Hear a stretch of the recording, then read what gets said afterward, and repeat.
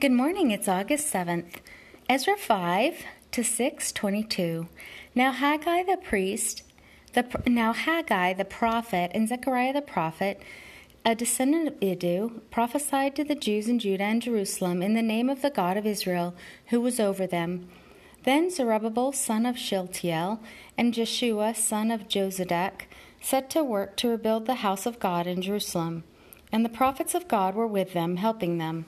At that time, Tattenai, governor of Trans-Euphrates, and Shether-Bozenai and their associates went to them and asked, "Who authorized you to rebuild this temple and restore this structure?"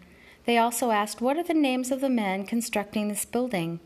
But the eye of their God was watching over the elders of the Jews, and they were not stopped until a report could go to Darius and his written reply be received. This is a copy of the letter that Tattenai, governor of Trans-Euphrates, and Shether-Bozenai and their associates, the officials of Trans-Euphrates, sent to King Darius.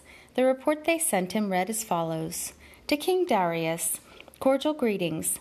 The king should know that we went to the district of Judah, to the temple of the great God. The people are building it with large stones and placing the timbers in the walls. The work is being carried on with diligence and is making rapid progress under their direction. We questioned the elders and asked them, "Who authorized you to rebuild this temple and restore this structure?" We also asked them their names so that we could write down the names of their leaders for your information. This is the answer they gave us. We are servants of the God of heaven and earth, and we are rebuilding the temple that was built many years ago, one that a great king of Israel built and finished. But because our fathers angered the God of heaven, he handed them over to Nebuchadnezzar the Chaldean, king of Babylon, who destroyed this temple and deported the people to Babylon. However, in the first year of Cyrus, king of Babylon, King Cyrus issued a decree to rebuild this house of God.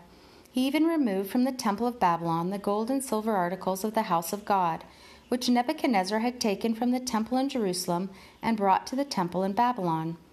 Then King Cyrus gave them to a man named Sheshbazzar, who he had appointed governor, and he told him, "Take these articles and go and deposit them in the temple in Jerusalem, and rebuild the house of God on its site." So this Sheshbazzar came and laid the foundations of the house of God in Jerusalem. From that day to the present it has been under construction, but is not yet finished. Now if it pleases the king, let a search be made in the royal archives of Babylon to see if King Cyrus did in fact issue a decree to rebuild this house of God in Jerusalem. Then let the king send us his decision in this matter. King Darius then issued an order, and they searched in the archives stored in the treasury of Babylon. A scroll was found in the citadel of Ecbatana in the province of Media, and this was written on it. Memorandum. In the first year of King Cyrus, the king issued a decree concerning the temple of God in Jerusalem. Let the temple be rebuilt as a place to present sacrifices, and let its foundations be laid. It is to be 90 feet high and 90 feet wide, with 3 courses of large stones and 1 of timbers. The costs are to be paid by the royal treasury. Also the gold and silver articles of the house of God, which Nebuchadnezzar took from the temple in Jerusalem and brought to Babylon, are to be returned to their places in the temple in Jerusalem. They are to be deposited in the house of God. Now then, Tattenai, governor of Trans-Euphrates, and Shether-Bozenai, and you, their fellow officials of that province, stay away from there. Do not interfere with the work on this temple of God. Let the governor of the Jews and the Jewish elders rebuild this house of God on its site. Moreover, I hereby decree what you are to do for these elders of the Jews in the construction of this house of God. The expenses of these men are to be fully paid out of the royal treasury from the revenues of Trans-Euphrates, so that the work will not stop.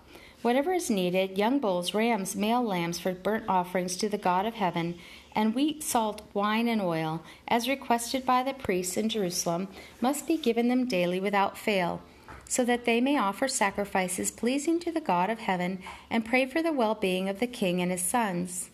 Furthermore, I decree that if anyone changes this edict, a beam is to be pulled from his house, and he is to be lifted up and impaled on it. And for this crime his house is to be made a pile of rubble. May God, who has caused his name to dwell there, overthrow any king or people who lifts a hand to change this decree or to destroy this temple in Jerusalem. I, Darius, have decreed it. Let it be carried out with diligence." Then, because of the decree King Darius had sent, Tattenai, governor of Trans-Euphrates, and Shethar-bozenai and their associates carried it out with diligence. So the elders of the Jews continued to build and prosper under the preaching of Haggai, the prophet, and Zechariah, descendant of Iddo. They finished building the temple according to the command of the God of Israel and the decrees of Cyrus, Darius, and Artaxerxes, kings of Persia. The temple was completed on the 3rd day of the month Adar, in the 6th year of the reign of King Darius. Then the people of Israel, the priests, the Levites, and the rest of the exiles, celebrated the dedication of the house of God with joy. For the dedication of this house of God, they offered 100 bulls, 200 rams, 400 male lambs, and as a sin offering for all Israel, 12 male goats, one for each of the tribes of Israel. And they installed the priests in their divisions and the Levites in their groups for the service of God at Jerusalem, according to what is written in the book of Moses. On the 14th day of the first month, the exiles celebrated the Passover. The priests and Levites had purified themselves and were all ceremonially clean. The Levites slaughtered the Passover lamb for all the exiles, for their brothers, the priests, and for themselves. So the Israelites who had returned from the exile ate it, together with all who had separated themselves from the unclean practices of their Gentile neighbors, in order to seek the Lord, the God of Israel. For 7 days they celebrated with joy the feast of unleavened bread, because the Lord had filled them with joy by changing the attitude of the king of Assyria, so that he assisted them in the work on the house of God, the God of Israel. 1 Corinthians 3, 5-23. What, after all, is Apollos? And what is Paul? Only servants through whom you came to believe, as the Lord has assigned to each his task. I planted the seed, Apollos watered it, but God made it grow. So neither he who plants nor he who waters is anything, but only God who makes things grow. The man who plants and the man who waters have one purpose, and each will be rewarded according to his own labor. For we are God's fellow workers. You are God's field, God's building. By the grace God has given me, I laid a foundation as an expert builder, and someone else is building on it. But each one should be careful how he builds, for no one can lay any foundation other than the one already laid, which is Jesus Christ. If any man builds on this foundation using gold, silver, costly stones, wood, hay, or straw, his work will be shown for what it is, because the day will bring it to light. It will be revealed with fire, and the fire will test the quality of each man's work. If what he has built survives, he will receive his reward. If it is burned up, he will suffer loss.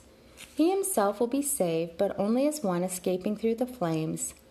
Don't you know that you yourselves are God's temple, and that God's Spirit lives in you? If anyone destroys God's temple, God will destroy him. For God's temple is sacred, and you are that temple. Do not deceive yourselves. If any one of you thinks he is wise by the standards of this age, he should become a fool, so that he may become wise. For the wisdom of this world is foolishness in God's sight. As it is written, He catches the wise in their craftiness. And again the Lord knows that the thoughts of the wise are futile. So then, no more boasting about men. All things are yours, whether Paul or Apollos or Cephas or the world, or life or death, or the present or the future. All are yours, and you are of Christ, and Christ is of God. Psalm 29, 1-11. Ascribe to the Lord, O mighty ones. Ascribe to the Lord glory and strength. Ascribe to the Lord the glory due his name. Worship the Lord in the splendor of his holiness.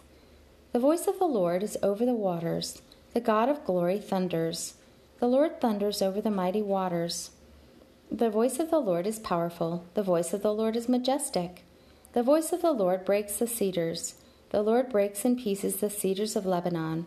He makes Lebanon skip like a calf, Syrian like a young wild ox.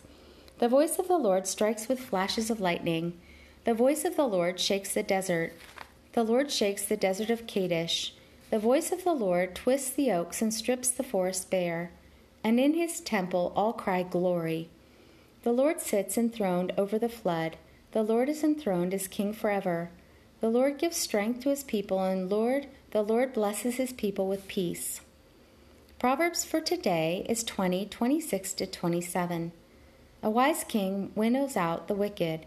He drives the threshing wheel over them. The lamp of the Lord searches the spirit of a man. It searches out his inmost being. The word of the Lord. Thanks be to God. Walk with a king today and be a blessing.